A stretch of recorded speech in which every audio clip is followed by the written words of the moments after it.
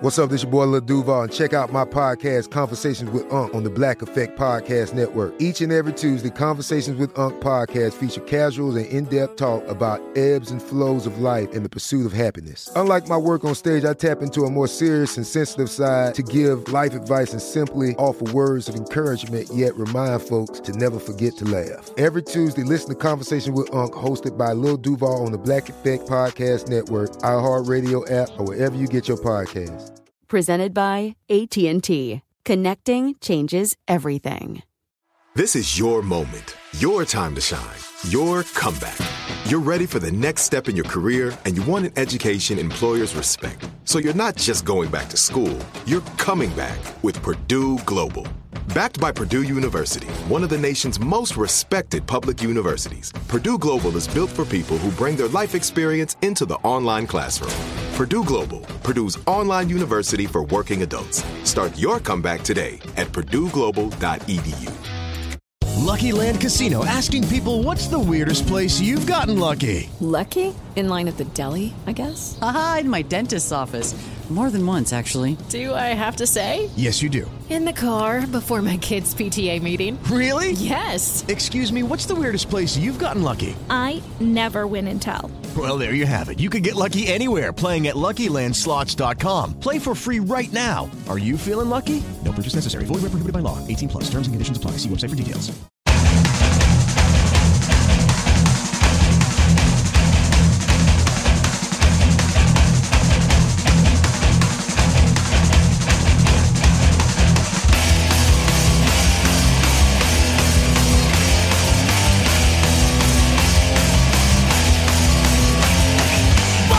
Hello, everyone, and welcome to another episode of 100 Words or Less, the podcast. I'm trying to find different cadences for this intro because I find I just do the same thing over and over. And, I guess there's some niceness about that, the familiarity of tuning into something and being like, oh, okay, this is what I'm going to hear. But just trying to change it up a little bit, I don't want it to be too boring. I mean, ultimately for myself, because, I don't care about you. The guest this week is Mr. Kevin Duquette from Topshelf Records. He is half of that organization. Ironically, this interview was done in person.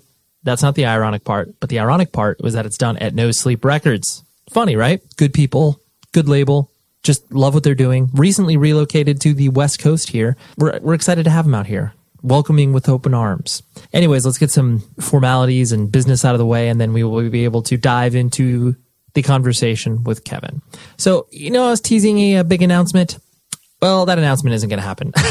So basically, there was something really cool that I was working on up until about a week or so ago. Then I got a phone call and they were like, hey, we're not going to do this anymore. So yeah, I'll just keep it at that. No reason to air any sort of dirty laundry because, realistically, it wasn't going to affect you, the listener, at all in any capacity. So I apologize for the tease because, I don't like to do that unless I know something is actually coming true. And this was kind of one of the first times that I've experienced the pulling out under the rug from me for something that I thought was kind of a sure thing. But anyways, it's neither here nor there. Something else is weird has been happening recently where, and partially just because, like I've mentioned in some previous shows, I've been playing some shows with my old band. Getting recognized from obviously playing music is, it's kind of part and parcel, that happens. I mean, obviously it's not like I'm walking down the street getting some coffee and it's like, 40 people are like, oh my gosh, you're Ray, you sang in that band, blah, blah, blah. It's just always weird when, I'm out in public, whatever, with my family, get recognized for whatever that person knows me from.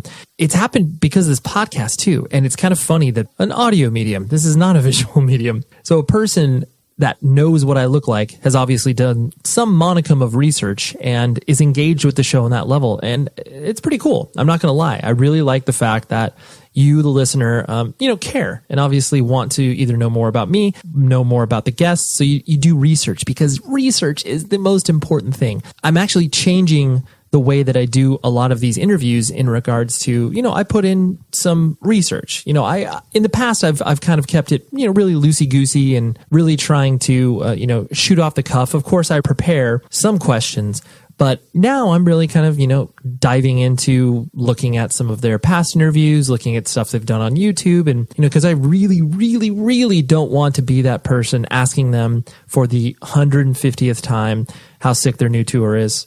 Obviously, I don't do that to begin with, and that's always been a formal part of the show. But, you know, some areas are well trodden on, and I try to make sure that that conversation is not happening here. If you want that elsewhere, that's fine. If you want me to ask about their newest record or how cool their guitar is, or, you know, how was the producer that they worked with, that'll be left for other interviews. This is basically to know this person on a deeper level. So basically, I'm putting a good, you know, hour's worth of research when I am getting ready to speak to these people. So it's, I don't know, I'm changing it a little bit. Just want you to know. And hopefully if you see some shift in tone or some shift in the questions, this will be a good thing. And if not, then tell me to screw off and email the show, 100wordspodcast@gmail.com. And visit the show's website, 100wordspodcast.com. Let's step it up with these reviews, okay?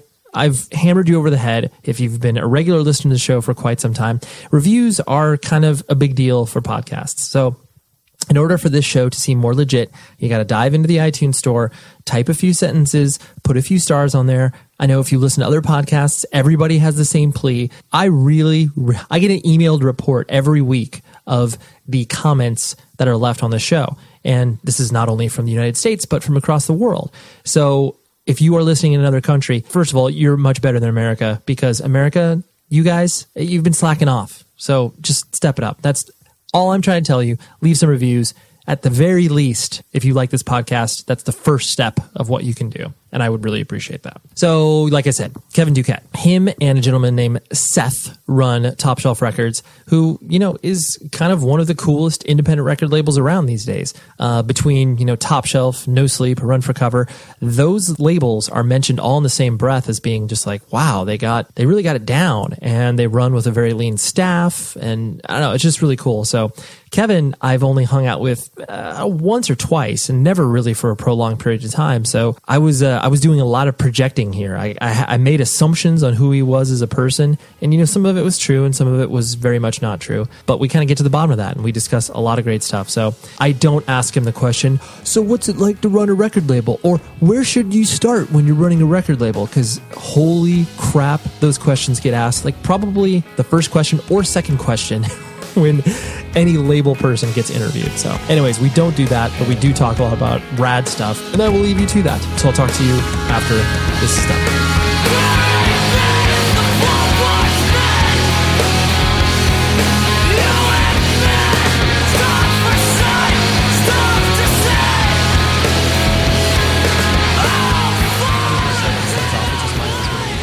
Personal introductory points to kind of, you know, you and the label and that stuff, because I have no idea where we first met. I think it was just over the internet, where we were just kind of like, oh, we existed in each other's circles, and it's like, oh yeah, we should be friends or friendly on the internet.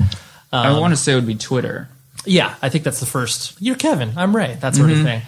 But before that, it was like, I want to say it was around Old Pride, Peanuts Become the Teeth's release, where it was like, I still love, like, I mean, I'm 34 years old, and like to still be excited about music, I'm really thankful for. And like, I remember when I stumbled across your label through that release, and I was like, oh, like you feel like you peel open a rock, or, you know, you turn over a rock, and you're just like, oh, like there's all this great stuff here. And like, but I just wasn't aware of it before that. I mean, I had heard the name, but I just didn't know that the kind of quality was, or what you guys were doing. When people find out about your label, do they kind of have that sort of like similar reaction? Like, you know, whatever, you see an order come through and you're just like, oh wow, they ordered like 6 LPs or whatever. Like, you know, what sort of gauge do you have, like, in the sort of feedback that you get from people like discovering the label? So you can see that, like, that manifests itself in a few different ways. Yeah. So you'll have the people that, I mean, this is a reason why I put our whole catalog up on Bandcamp and YouTube and SoundCloud and stuff, because it's just like, yeah, have fun, go at it. Right. And a lot of times I see it when someone discovers a specific artist, because then they'll just order everything they've ever put out that we have, and that's pretty cool. Like when Pianos, you just mentioned, went to Epitaph, like the week or two after that announcement, we had so many new orders for them from people who had never placed orders with us before. And it was more or less, you know, you could tell they had just discovered that band via, you know, Epitaph as a jumping off point. Sure. Yeah. And then, you know, went down the wormhole and found out they have a lot of other past material, and then just bought it all. Yeah. And I remember when, holy butts, when like Emo Revival or whatever kind of like tipped off. Yeah. I remember a tweet, and it seemed so inconsequential at the time, that dude Ian who writes for Pitchfork had just he was like live tweeting discovering our label, and he was like, man, this is like, he was like, I'm going right in here, and he's like, there's so much good stuff on this Bandcamp page, and he like tweeted a link to our Bandcamp, and I was like, oh, cool. And then I saw that he writes for them, and I was like, oh, well, that's cool. And then, you know, we started getting some coverage, but he was excited. He was like going through this stuff and going, wow, there's so much stuff that I didn't even know this kind of stuff was going on. Right. And it's like, yeah, that's a physical, like you were watching a physical manifestation and expression of someone discovering your label. Yeah. And it's cool. It is. It's so, for lack of a better term, just because obviously it's like the internet has made everything obviously so easily accessible. There's something charming about when you do discover, you know, a label like whatever, No Sleep, Run for Cover, Tiny Engines, any of these labels that operate, quote unquote, just below the radar, where it's like they're not this huge overblown operation. And when I say overblown, like I don't mean that in a negative sense, but it's like, you know, none of those labels obviously have a staff of 15 people. You know, it's like 5 people or less. Yeah, definitely, or less. Right. And so it's like, I think because it stays at that level, it does make it more exciting when you find it, because you feel like it's your own in some respect, you know? Like you feel like you're like, oh yeah, Topshelf, like that's mine. Like that speaks to me. We have people that order almost everything we do, you know, and there's specific, I'll meet people like at fest or something, or if I go out on tour with a band and they're like, you know, well, I'm standing behind the Topshelf booth, so they just assume that like I must be someone there, and they're like, yeah, I love the label, yada yada, like you know, I ordered this, that, and the other thing, and I'm like, oh, what's your email? And I'm like, oh yeah, I know, like X stand for it, x@gmail.com or whatever, you know, like, yeah, I don't even know if that's an email. Sorry, whoever has that email. Right. Apologies if you get 10 emails. But yeah, no, it does. Yeah. Like you said, it directly relates back to the fact that you're just like, oh yeah, like I'm going to be connected to you because I've probably touched an order, or I've probably like emailed with you if you had a customer service problem or whatever. Like you have that direct connection. Yeah. But backing up, you yourself, were you born and raised like on the East Coast in the Boston area? Yeah. I mean, Massachusetts is small, so you're kind of always in the Boston area, but it's like Western Mass is its own thing. That's where I grew up. And where specifically? What cities? Or what city? Springfield. Okay, yeah. Went to school in Westfield and ended up living in like Northampton, Amherst area for a while. Oh, okay. So there's a pretty rich musical tradition there, kind of doing its own thing. Much of it predates me being even alive. Right. But yeah, there's some cool stuff going on there, and it kind of died down for a little while, but now it's like very resurgent. I'm pretty excited about that. It is weird. Like Boston in particular, I mean, most major cities have this symptom of where it's like, you know, whatever band, like even looking at here in Orange County, where it's like, you know, there are so many bands that have come up from Orange County that like don't identify with Los Angeles or whatever. They're like, oh, that's a whole different beast. But then it's like, it kind of is reminiscent with like Boston, where it's like you have bands that are from Boston, and then you have bands that are just like, oh, I'm from like Worcester, you know, I like you're from these like suburbs, but that like it's not going to mean anything to anybody on the outside world. And so, right, in a regional way, it's like, oh yeah, you might, you know, you go play a show in Poughkeepsie or something, you're totally cool to just say whatever hyper specific locality you're from. But on the other side of the country, yeah, what's up? We're from Boston. Right. You know, it's all so. I was on the other side of the state, and I was 80 miles outside of Boston, so it's like not even that far. You know? Right? Yeah. Yeah, that's true. Yeah, when you do get out to the East Coast, it does make it like I just always remember when I would tour out there. It was always so nice to be like, oh, dude, everything's like 3 hours away. We don't have to drive like 7 to 10 hours to get to these places, to get across Texas or up California or whatever. And so what was your family structure like? Do you have brothers and sisters and mom and dad and that sort of stuff? I have, you know, parents split up and stuff. So it's like I have some half siblings and step siblings. Okay. But I have a sister who's 2 years younger than me. Okay. And yeah, just grew up kind of in that area with... when did your parents split up? Like, how old were you? I was so young I can't remember it. So it was like 3. Yeah, I was 3 and she was 1, or I was 4 and she was 2, something like that. Yeah. So yeah, not something that I like. It doesn't bring any memories of like Angst, and they're like great friends. It's like not even a thing. I like it. Almost felt like my parents were just friends that lived in different places and weren't married anymore. There was never any like weird, bad, divorce, split kind of things. Right. Especially when you're that, I mean, like because my parents were divorced when I was like 4, and it was because my dad cheated on my mom. And like, that story obviously was told to me, but I even though it was a highly traumatic time in my parents' life, I was like, I don't remember anything. I don't remember going to a courtroom for a custody battle. You don't remember anything, which is good, I guess. Yeah. I mean, but yeah, so you don't, even though you come from a quote unquote broken home, it's not like it's influencing your life where you're at now, where you're just like, oh man, I feel like I'm like missing. Oh yeah. out. I mean, the only thing I like missed out on was, I'd be with my dad for weekends. So I couldn't join a little league team because they always did stuff on the weekends. And I was like, really bummed about that. Yeah. But I mean, that's like it, Right. And so you live primarily with your mom during the weeks, and then your dad, you'd visit on the weekends and stuff. Yeah. And then your mom got remarried, and so you have step siblings as well? Or? Yeah. Both of them got remarried. Only my mom had another, so I have a younger, like half brother. Okay. Yeah. Got it. Which is wacky because now he's like 21 and I'm like, dude, I remember when you shit yourself, right. I remember when I like tried to take care of you in some respect.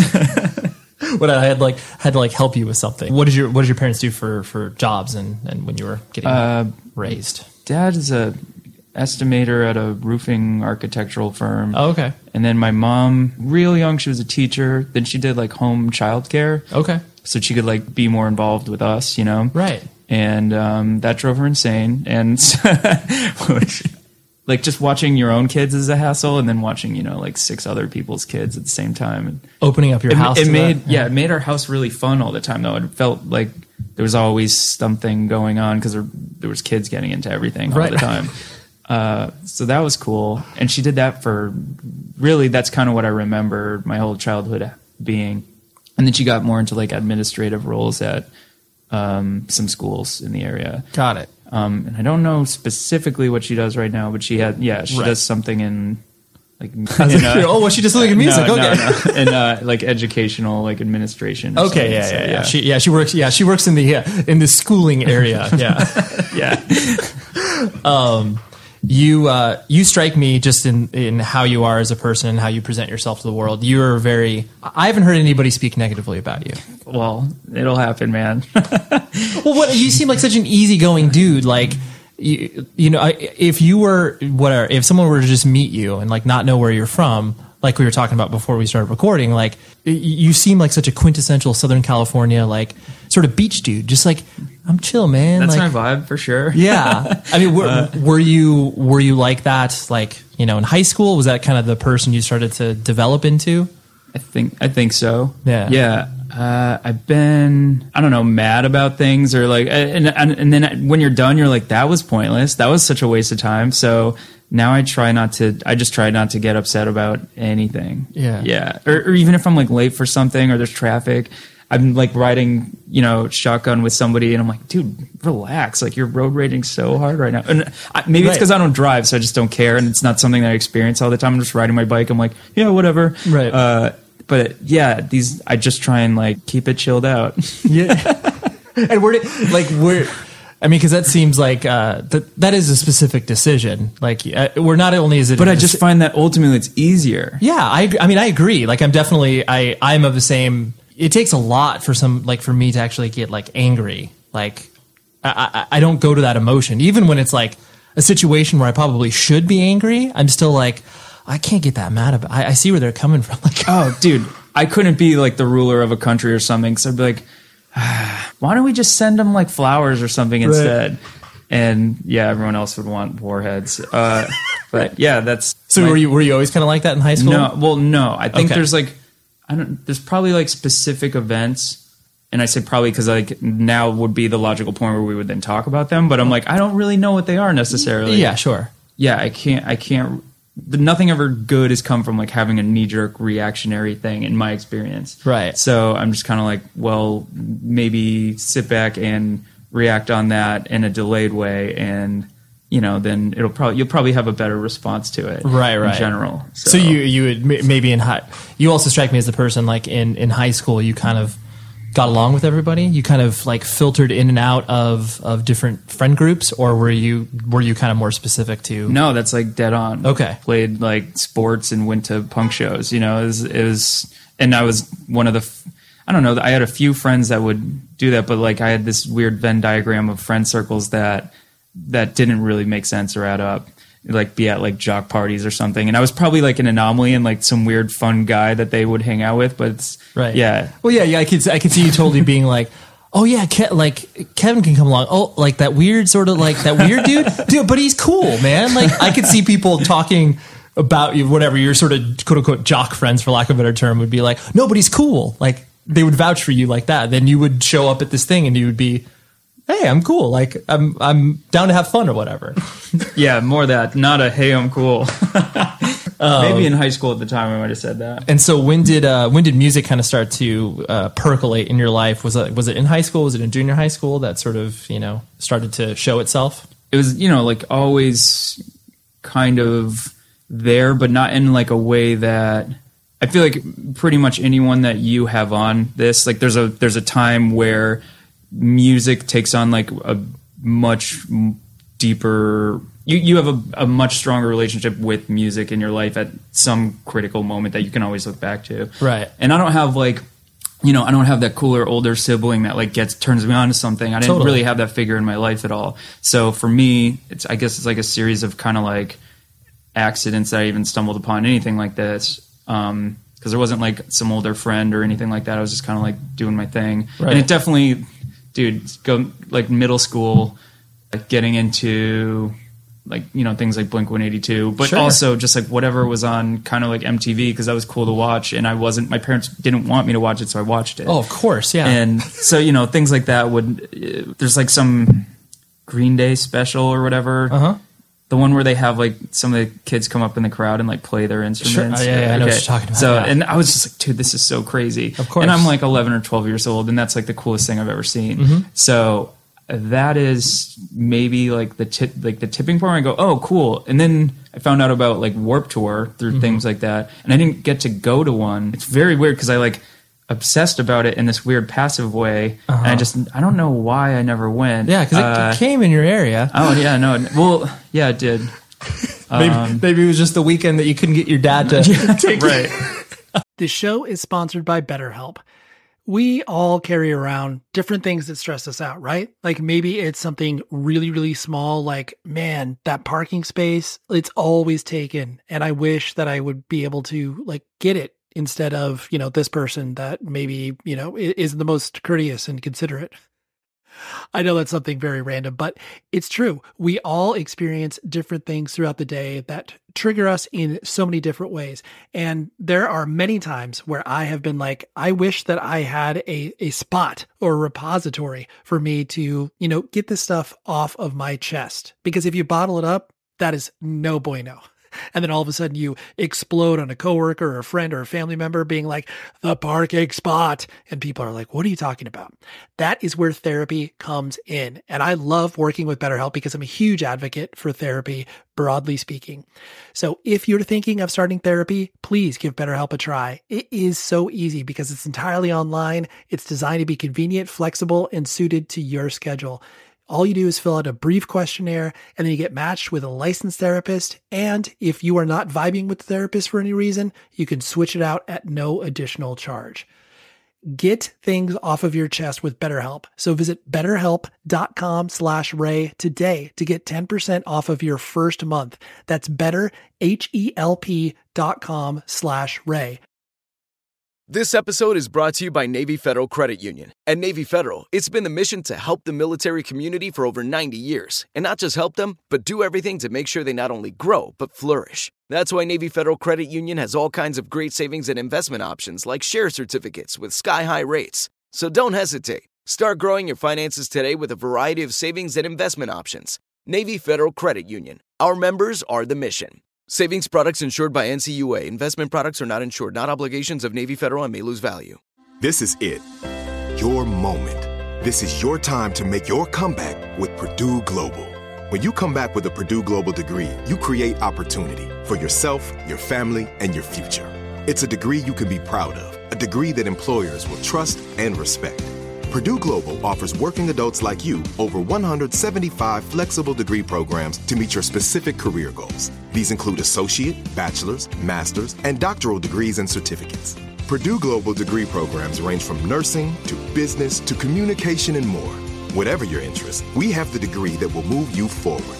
You have the knowledge, you have the experience. Now it's time to get credit for the work you've done and earn the recognition you deserve with Purdue Global, Purdue's online university for working adults. You know you're worth it. We do too. So don't wait another second to get the degree that will take your career to the next level. Start your comeback today at purdueglobal.edu.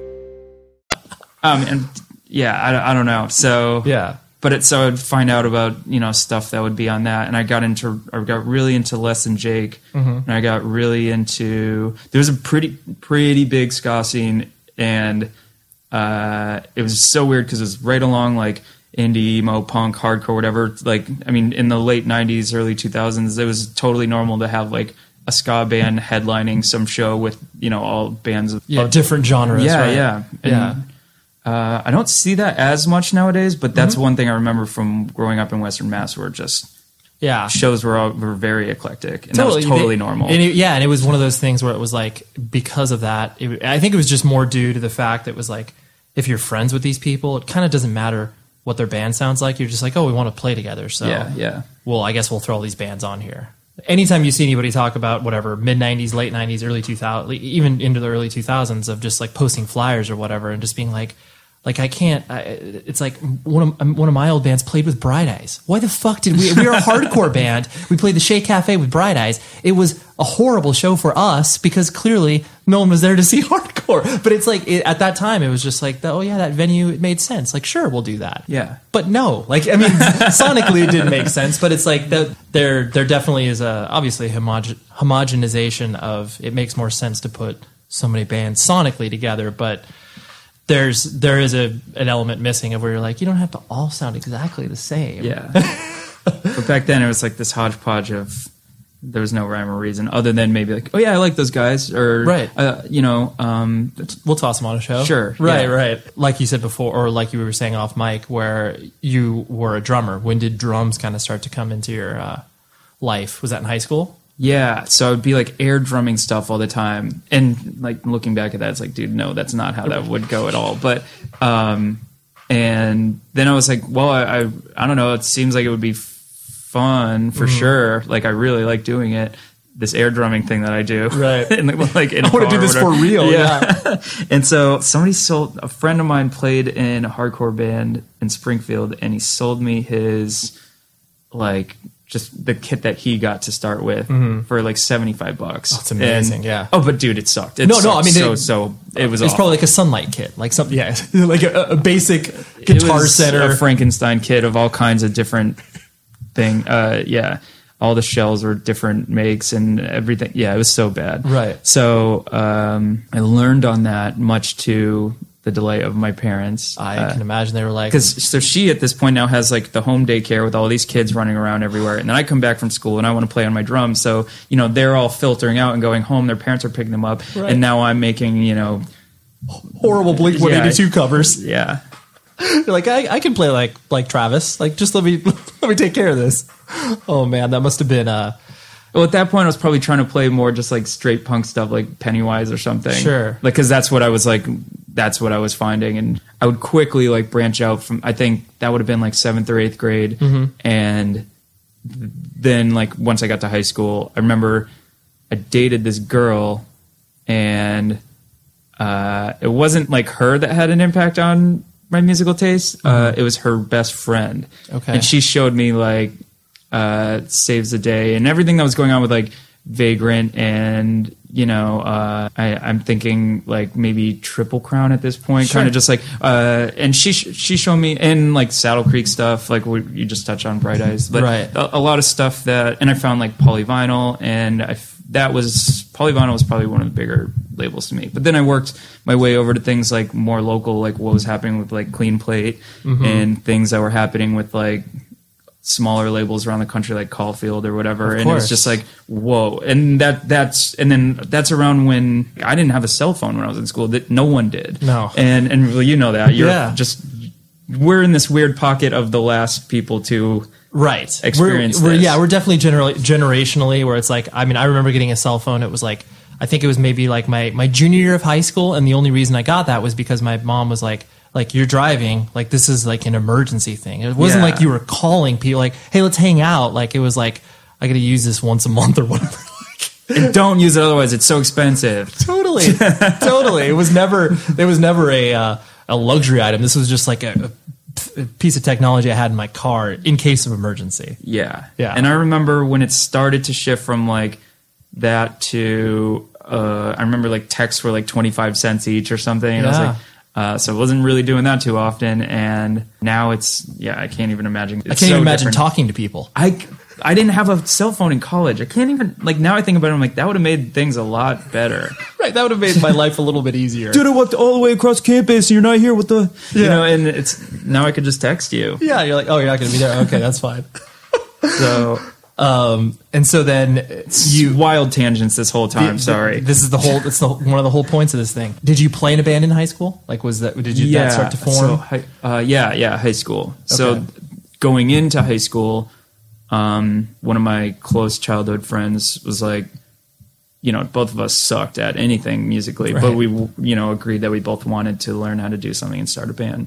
I met some dude who played guitar in my like math class. Yeah, and then it was just the three of us to start, and we kind of had like a rotating door of some other people that we, you know, tried at like a second guitar and like changed out a bassist once or twice. But we had like, it was fun. We did like some tours on the East Coast. What was the name of the band? It's called Six Finger. Six Finger, okay. Named after the Inigo Montoya's and Nemesis, and so Princess Bride. Right? Yeah.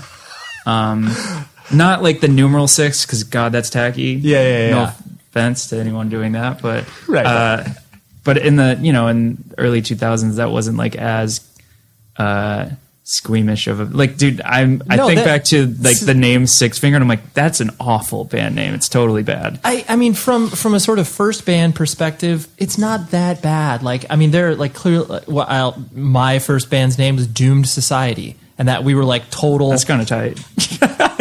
I mean, we were totally like just like a bad punk band, but it was like, I look back on that and I'm just like, whew, like that's, I mean, again, it described our sound, but that's exactly what your first band name should do, where you're just like, oh, I want to, like, all we were doing is looking at like a band like Snapcase and then looking at a band like The Exploited, and we're like, we want to merge these two worlds, fucking Doom Society, man. And it's like, oh God. But so Six Finger is not a bad name. Okay, I can't tell what you sound like though. We sounded like, okay, so none of it, you can't listen to it anywhere, I don't think. Maybe a Pure Volume, maybe a MySpace page or something. Sure. I haven't really checked. And if it would be, I'm not even sure what material from like what era would be on there. Because we were a band for like 6 or 7 years. Okay. So, you know, and that starts from like us literally learning our instruments to learn our first songs, which, you know, you can only imagine how bad that must be. Of course. To like, you know, 7 years later when we're actually kind of together. Yeah. Right. Yeah. So I don't know what you would find on the internet, but hopefully not much. Yeah.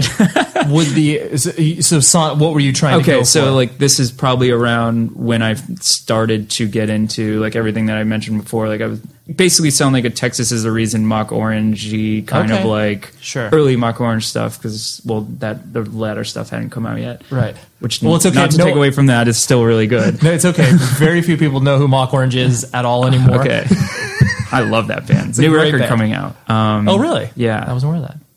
Yeah, it sounded like that Saves the Day influence as well. Probably like more Stay Where You Are kind of stuff. Okay, yeah. And the band name doesn't describe the sound, but that's, I mean, yeah. So maybe your first band name is bad because it doesn't describe the sound. But I was like, we were just getting into that, and I didn't really get a sense of the aesthetic for that. Right. In terms of sonically, I guess I kind of got it, but I didn't really delve. And this is perhaps like a result of the internet, because, you know, I was finding out about this stuff through like Last.fm or whatever. I wasn't going to my record store and like, you know, feeling this product and seeing it and seeing what the vibe of this band is all about on like an actual physical format, or like seeing them play, because some of them had broken up at this point, and Sure. some of them just, I don't know, not a lot of bands came through Western Mass, and I don't have a car, so it's like, okay, I'm not really going to see your band.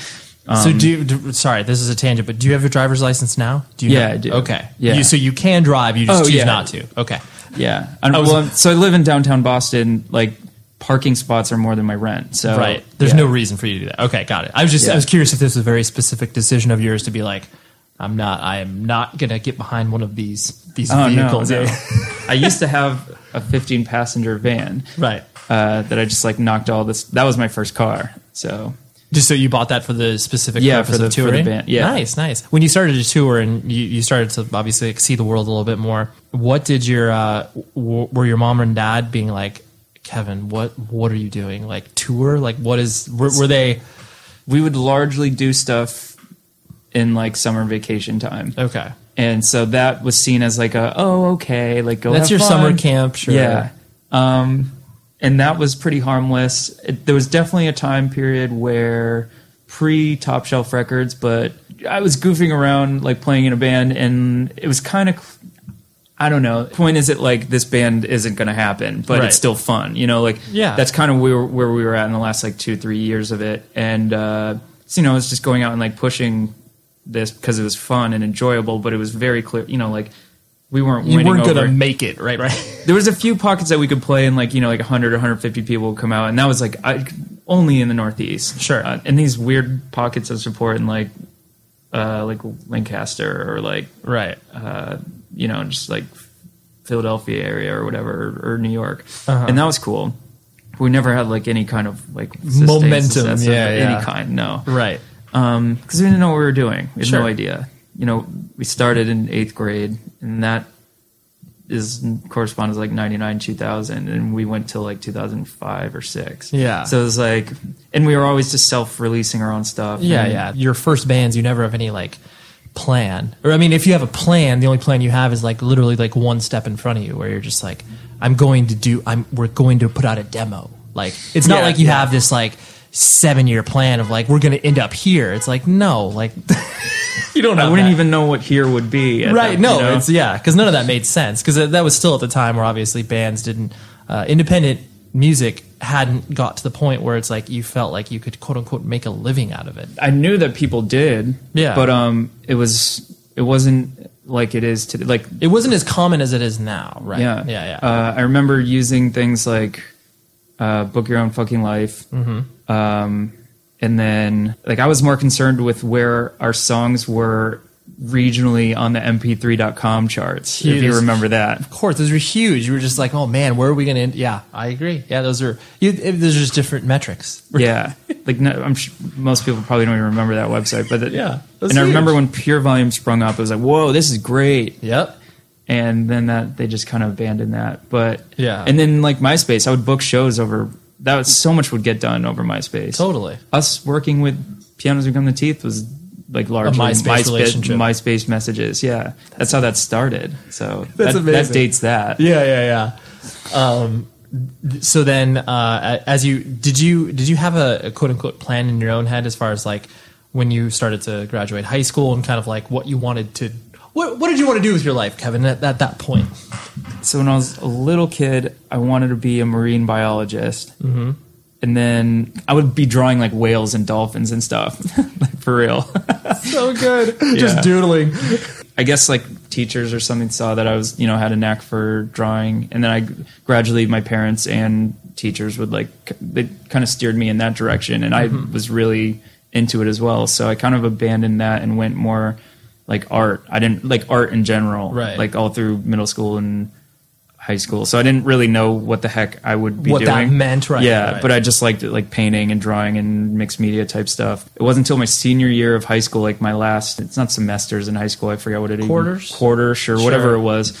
I took a photography class. And dude, this is 2003. Mm-hmm. Not a lot of schools have like computer labs or anything at that point. Right. And the ones that do, like they're kind of like old, not that good. And so like I didn't really even understand like that there could be web design or graphic design and all these things like done in a digital way. Right. And well, obviously web design, but people were online and stuff. but it was, I don't know, I just didn't really see how... You didn't put the two together? Yeah, and I took a photography class, and it shared space with like a computer lab, and one of the teachers I had was just like a graphic designer that retired and was just teaching in public school. And I learned a ton just like passively, just like, whoa, what is all this? And that piqued my interest, and then that's what I knew I wanted to do going to college. Got it. So then I was just like taking graphic design courses. In college? Yeah. Did you graduate from college? No. Okay. How close did you come? Oh, dude, it's embarrassing. I am 6 credits away from having a degree, and I just like was like, oh, fuck it. That's amazing. You're like 2 classes basically. Yeah, and I live next to, like, where I live in Boston. I'm next to like Mass Art, Museum School of Museum of Fine Arts. I'm next to, there's like 20 something colleges within a mile radius of me that all have art programs, and I could just easily have gotten this done the last 5 years, and I just don't. Right. It's like almost at a principle now. You're just like, nah, I'm fine. Paying off my student loan debt sucked without a degree, but yeah. Yeah, that's definitely true.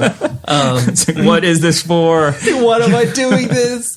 Did you, because you worked at the Boston Globe for a while, was that like your first quote unquote like sort of real job, so to speak, as far as like getting... That's what got me moved from Western Mass to Boston. Okay. Before that, so I took my first job doing like basically working for a web design development firm in Northampton, just taking like client work and whatever they needed. Yeah, and so that was cool, and you know, I got like a decent salary and benefits and stuff, and I was like, so that was like I was gonna go back and finish school, but that was too good there. But I was like, oh, this is fine, and I'm already, and I found pretty quickly that like programming world, if you can show like, hey, I can code this up and I understand like processes and semantics, and I understand like basically if you could just show your chops and show that you know what you're doing, like they don't really necessarily care whether or not you have a degree. And no, it's true. Yeah, your work definitely opens the door for you, especially, I mean, a person like yourself where it's like you're personable. Like most people that are sort of relegated to the corner of like, oh yeah, they're just a programmer. Like don't talk to them. Like I worked with some of those for sure. Totally. And so it's like, but you obviously you come from a more artistic background, so you know how to whatever, interact with humans. Like as opposed to just likewise. Yeah, well, there we go. But so it's like, yeah, your skills are more than just like obviously just program me this thing. Like shut up and don't talk to me because you're weird. So it's like you can offer more, and that will hopefully like get you, that will get you the work where you landed. Yeah. And that's kind of like, how it happened. Maybe I would have got offered like a better salary or something if I had a degree, but it didn't, I don't know, it didn't bother me, and it wasn't like, didn't feel like it was hindering me at all, so I just didn't finish. And then the label started to take off, and I was like, well, now I'm my own boss. Well, with Seth's my boss. I don't necessarily need this immediately. And I was like, if I ever come to a point where like, okay, music is not a thing that I can live, I can live off of, or I'm not passionate about it anymore, or whatever. Yeah. Then maybe I just go back and get those 6 credits, and it's totally. And then you have a piece of paper that proves you're a smart person, right? Yeah. Or something, something like that. And so then, I mean, the history of Topshelf is well documented in regards to like how you guys got started, and you met Seth. You met Seth prior to, I mean, it was like early 2000s. You met Seth, like 2004. Oh, okay, got it. And just through like shows in the area, right? Yeah. He was playing in other bands. He booked other shows. I booked shows, and we didn't have a lot of crossover, but like, increasingly we started to from like 2004 on. And he eventually, basically the end last year of the band, like he played in it briefly as well. Okay. And he played another. So you guys played in the same band together, and that was that Six Fingers still? Yeah. Okay. So, and then the idea came to be, he approached us about like, hey, because we were coming back from like a 2-week East Coast tour or something, and he reached out, and we had just self-released an EP. Okay. And he reached out to us about like doing like a homecoming / like record release kind of show. And we were like, okay, we didn't really have that plan because we touched on earlier. We were never thinking like business minded. Yeah. No, we're like, okay, cool. And he was like, well, he offered to book it at some like VFW hall and, just handle everything. And so when we got back, that was when I like actually like met Seth. Right. Got to know him a little bit. Yeah. And then we were talking more and more about it and saying how, Like, did you? Because I mean, everyone always asks the question of like, I mean, every interview that I have seen of you, where it's just like, oh, did you want to start an independent record label? Like, the simple answer, it's no. No one ever has any idea that they want to start something. You just do it. And then all of a sudden it starts to like build momentum. You don't have this like, it's not like you're 10 years old and being like, man, I can't wait to put out my first 7-inch. Like, I mean, if that is, then like that's a that rare, rules. If no, then you're awesome. But it's like it's such a weird thing because I mean I've put out records myself on my own quote unquote label. I've worked in labels for years, and it's like even talking to people from like well established record labels, it's like they started out of just like sheer necessity, like, oh, I just had to release my own band's record. Yeah, that's what I mean, and so that's what it was. The first release on Topshelf is our own band's release, right? And then the ensuing ones were very close friends releases, right? And at that time, we didn't have a logo or anything. We weren't cataloging like TSR 001 or anything. Well, it didn't matter. Yeah, you were selling it out of the quote unquote trunk, like you were just hand to hand, and so. This was just like by the third or fourth one, we're like, dude, I think we're a record label. And, so we basically just started to look into what we need because we were having fun doing it. Of course. And then that's when we were kind of like, and then we're in college at this point and we're kind of looking at it and going, all right, well, this is fun to do on the side right now. And it's like not really hampering our studies or in my situation, my non-studies. Right. So I was psyched on it. I was like, okay. And I taught myself how to like front end code to like build us a website and like build our friends' bands' websites and built like there's this website in the Northeast called Just Another Scene. Okay. Oh yeah. I remember that. And it like kind of went defunct and it kept getting like not really updated. And so I wanted to build something to replace that, which never saw the light of day. Mm-hmm. But yeah, you taught yourself how to do those things. Yeah. Yeah. This episode is brought to you by Navy Federal Credit Union. At Navy Federal, it's been the mission to help the military community for over 90 years. And not just help them, but do everything to make sure they not only grow, but flourish. That's why Navy Federal Credit Union has all kinds of great savings and investment options like share certificates with sky-high rates. So don't hesitate. Start growing your finances today with a variety of savings and investment options. Navy Federal Credit Union. Our members are the mission. Savings products insured by NCUA. Investment products are not insured, not obligations of Navy Federal and may lose value. This is it. Your moment. This is your time to make your comeback with Purdue Global. When you come back with a Purdue Global degree, you create opportunity for yourself, your family, and your future. It's a degree you can be proud of, a degree that employers will trust and respect. Purdue Global offers working adults like you over 175 flexible degree programs to meet your specific career goals. These include associate, bachelor's, master's, and doctoral degrees and certificates. Purdue Global degree programs range from nursing to business to communication and more. Whatever your interest, we have the degree that will move you forward. You have the knowledge, you have the experience. Now it's time to get credit for the work you've done and earn the recognition you deserve with Purdue Global, Purdue's online university for working adults.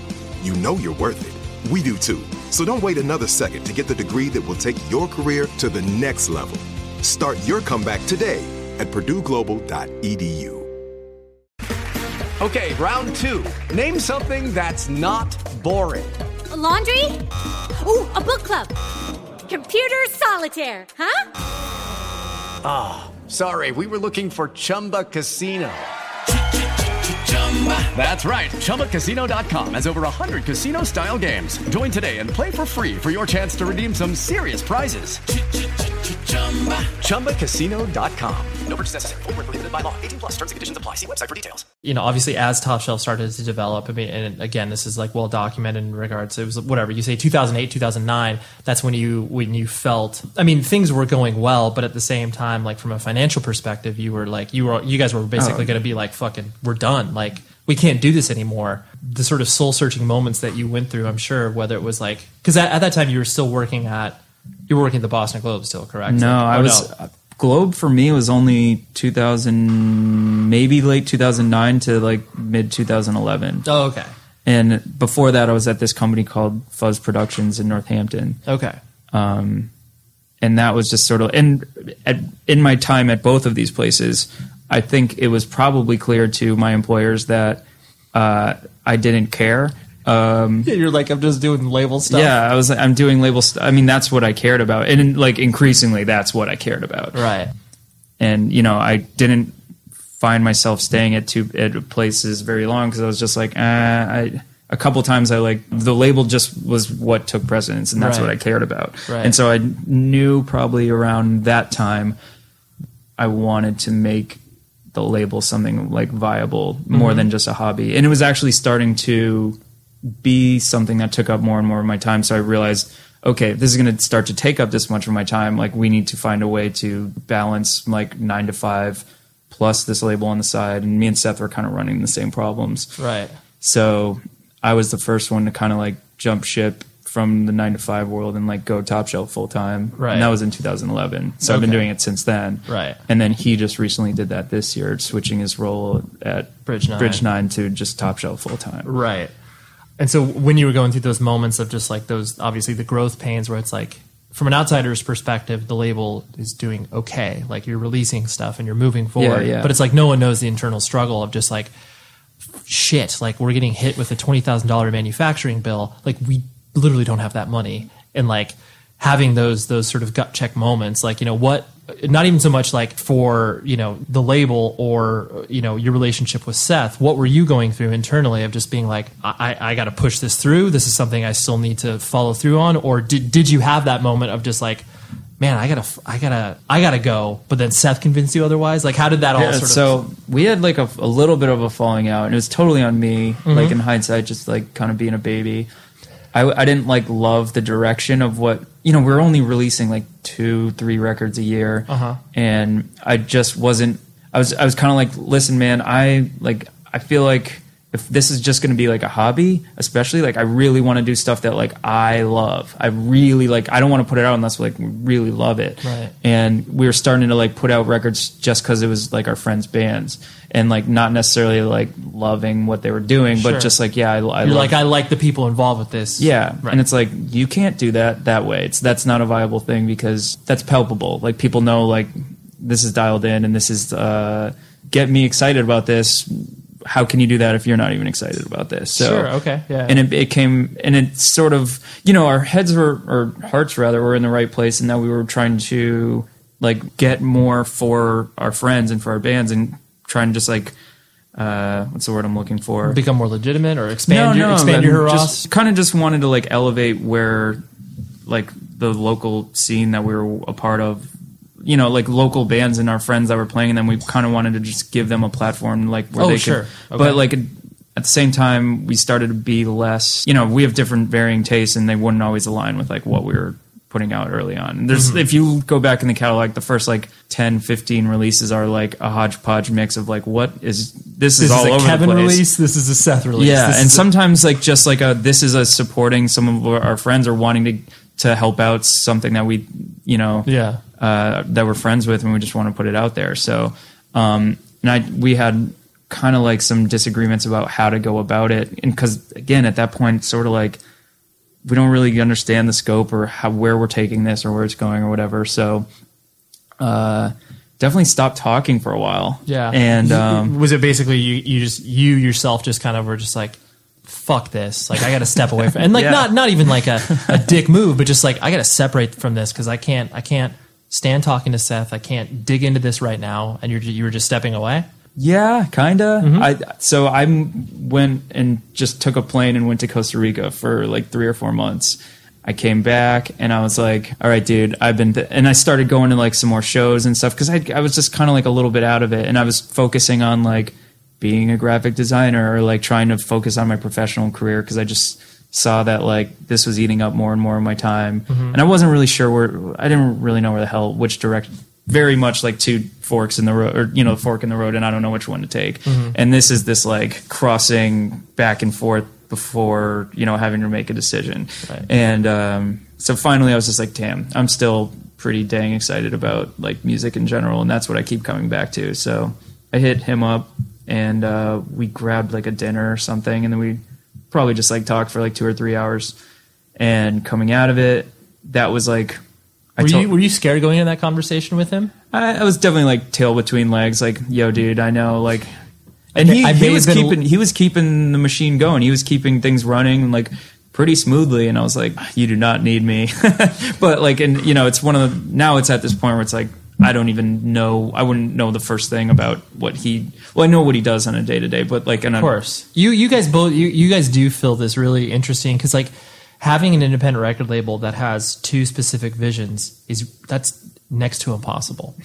And you guys fill each other's roles very well. Like every business person needs a person that is like the band dude, and every band dude needs a business person. You know, it's like you have to have that yin and yang, like because otherwise, like you'll just be, you know, you're adrift in like, I want to sign this band because they're so sick, but they've asked for like $20,000, but I don't care, man. They're so good. And then the business guy's like, that is a terrible decision. I do that to him like once a week probably, and and he has to pull you back to be like, I realize that you like that band, Kevin, but but more often than not, it's the dude. Listen to this band.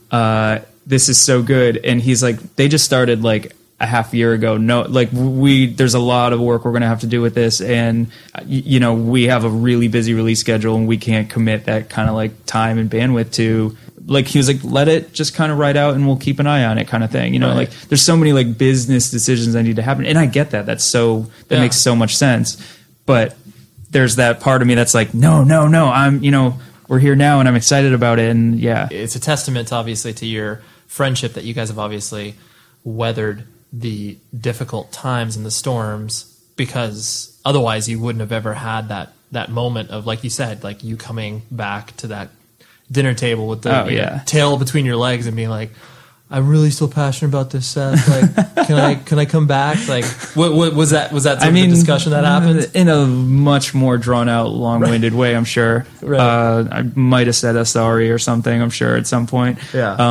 And then I talked to him about a few different bands that like had my attention and I was excited about right now. Mm-hmm. And sort of, I think we realized it was like, all right, like dinner. We were kind of like, all right, we need each other to kind of keep this thing moving because otherwise, I don't really know if he would have slowly over time just like phased it out, or if he would have kept it going. I mean, I don't really know. There's no way to know. Yeah. But the work of two people up to that point, and it's not the same thing when you have one of that component is missing. But yeah, no, I understand what you're saying. I mean, definitely, it's you guys, like I said, you work with each other so well that it's like you couldn't envision this thing existing without. I can't do the label without him. Like if he goes, he'll go on a vacation with his wife or something occasionally while he's gone.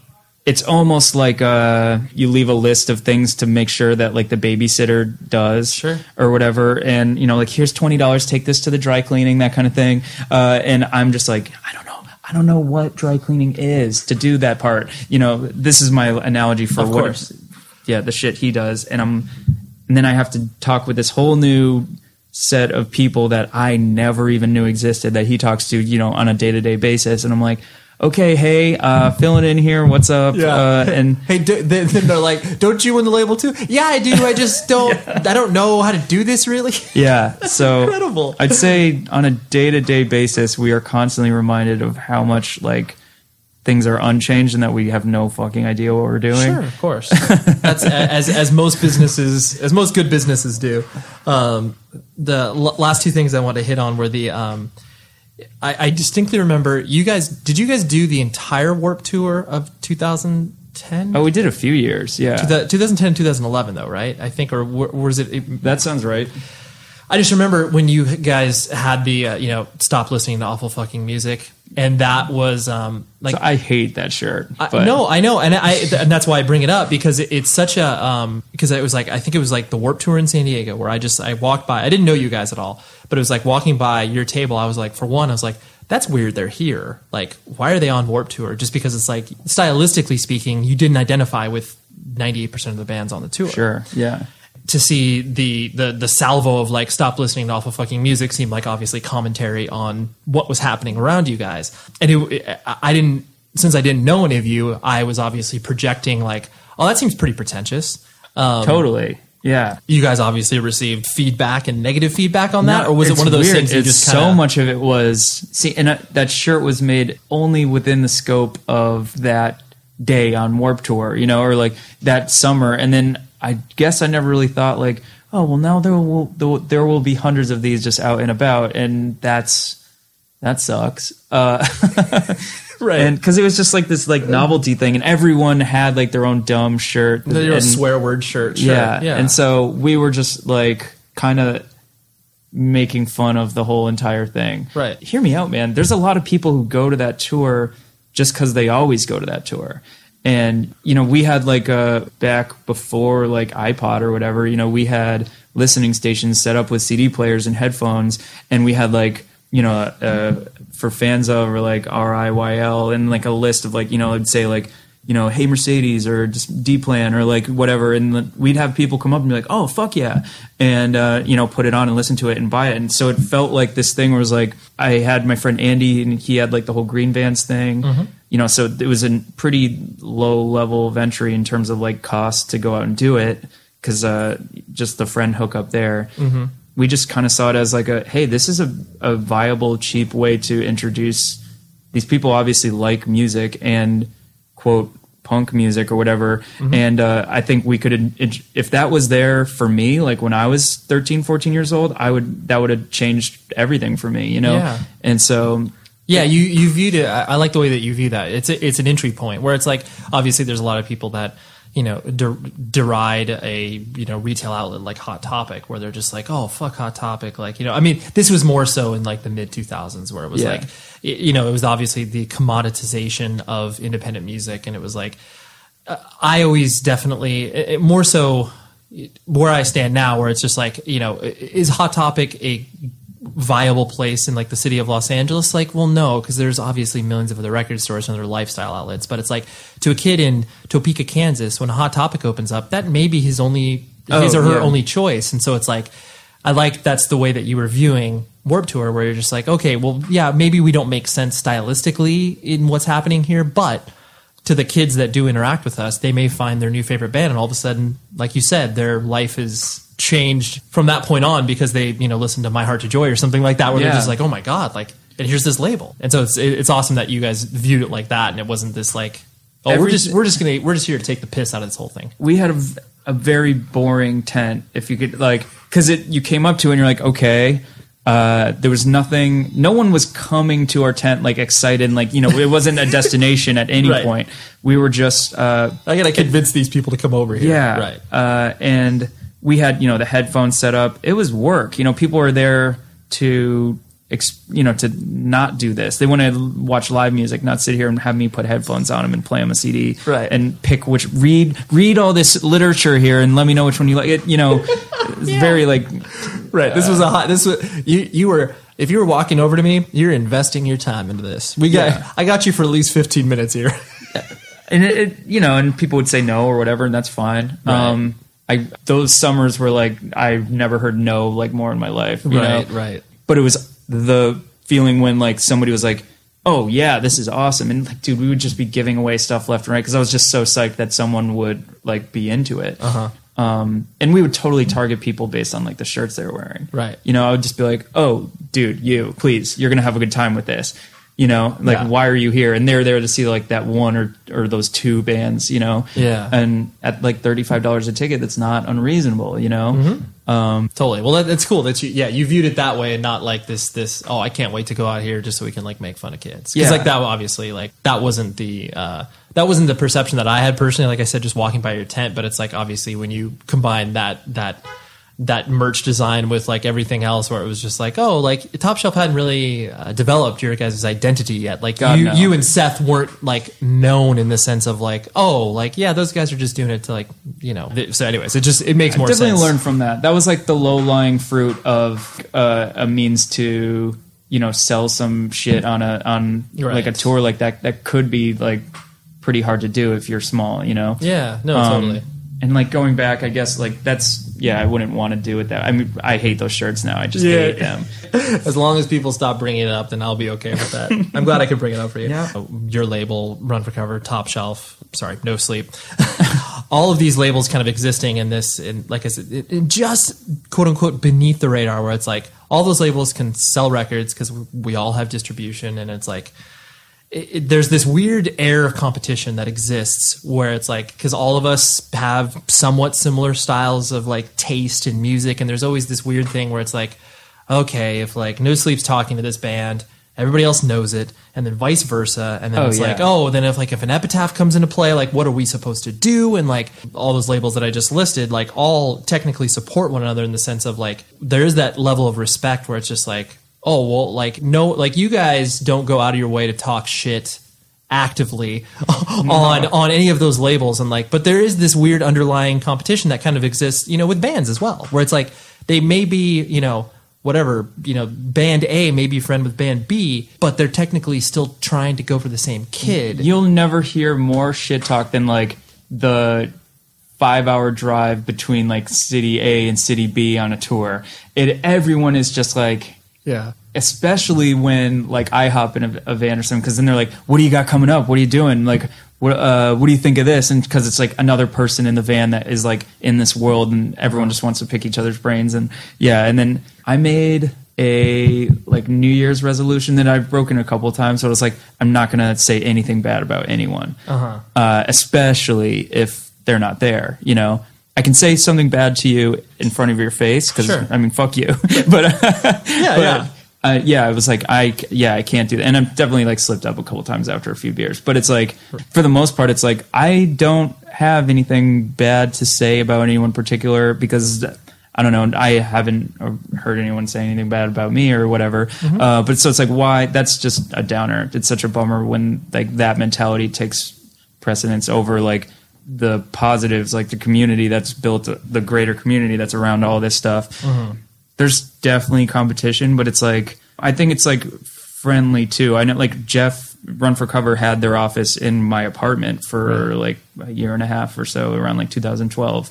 And, we're literally coexisting in the same space for a long period of time. And it is, we're all up in each other's business, and that's totally fine. The vibe was good. And like, there was, we're always going after the same stuff and doing similar things, but at the same time, there's more positive than negative, I think, to come from all of that. Yeah. I think there's a cool support system. We all carry each other's releases in our stores, in our distros, and I've given them like, hey, where do you get this printed? Like, hey, I go here, you're going to get a better rate here. They do a better job here.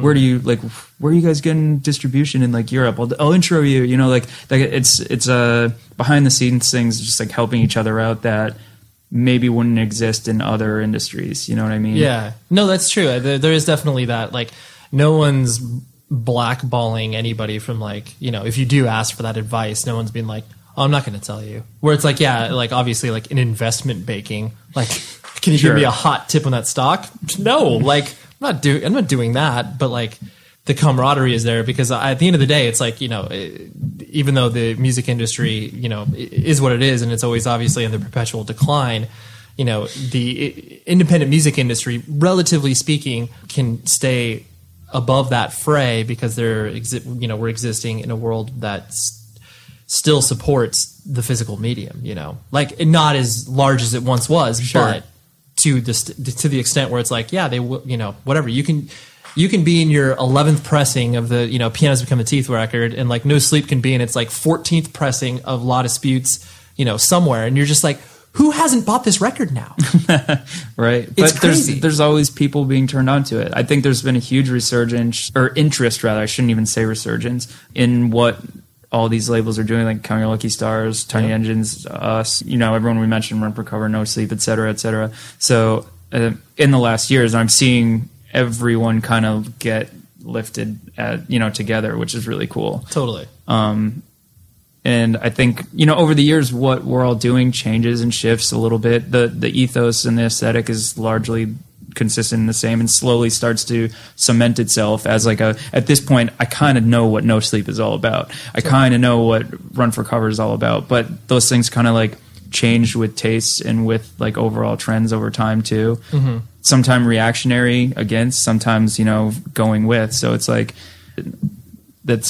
everyone's just kind of like vibing all together. There was no end point to that. I agree. Yeah, tangents. Like, right. No, I mean, I think none of the labels none of those labels could really exist kind of without one another, as strange as that sounds, because it's like there is that level of whatever competition, so trying to sign the same bands, but it's like at the same time, it's like if there aren't more choices for bands, like, you know, whatever, a band that has worked with you guys, you know, could theoretically move to No Sleep and vice versa. They would just want a different experience. And like, often do. And yeah. And ultimately it comes down to the fact where it's just like, it's not like, oh my God, that was an awful experience. It's just like, yo, we want to try something different. Mm-hmm. Like, because you have a different vibe or you have a different aesthetic. And it's like, okay, yeah, like I get that, you know, as opposed to just having kind of one choice in the game where it's like, well, I guess keeps everyone on their toes. Yeah. Yeah. Totally. And it's kind of like, I mean, think how stagnant or potentially, half-assed that could be, you know?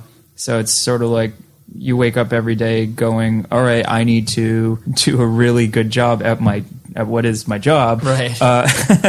But not just, you know, because I want to, or because of, you know, reasons of I'm working for people that I care about, or, you know, at this point, but also just like, you know, there's a whole other world around here of, you know, moving parts and other people doing similar things. And it's sort of keep up. It's friendly. Yeah, you know, it's a friendly little competition kind of thing. Yeah, no, I agree. Everyone's always looking over everyone's shoulder. Mm-hmm. And sometimes I'm like, oh, that's cool. And sometimes I'm like, well, I don't give a shit. But yeah, totally. You do, that's fine. You do you. We'll do us over here. Yeah. Well, I really appreciate you hanging out with me. Thanks for doing this in the No Sleep office, which is I know it's appropriate. We should have been sitting in Chris's desk. That would have been appropriate. Oh, that's where I'll be working from all day. I think he's in London right now or something. Yes, he is. Okay. Well, thank you very much, Kevin. I appreciate it. Oh, dude, totally. So that was Mr. Kevin. Like I said, I'm very glad that Topshelf Records is out here on the West Coast now. It's awesome. And we like to have good people out here, because anybody that's traveled to Southern California realizes how awesome it is. And, you know, primarily because of the weather. Like, I'm not going to lie. That's definitely the main factor in people coming out here. And so I just always encourage people, if you're ever looking for a place to move, just come out here. You'll probably like it. So anyways, the producer, as always, is Tom Richfield. I have been your host, Ray Harkins. I don't think I've ever done that on the outro, but yeah, whatever. Here we go. Just trying something new, you know? Just, we're getting on the 3-year anniversary. I mean, it's going to be a few months, but I think it happens in May. I can't believe we've been doing this for 3 years. It's awesome. So anyways, that was Kevin. I am Ray. This is 100 Words or Less, the podcast. An awesome show is coming up next week, as all these shows. I mean, let's just be honest. This is probably one of the best podcasts you listen to, right? Anyways, until next week, be safe, everybody.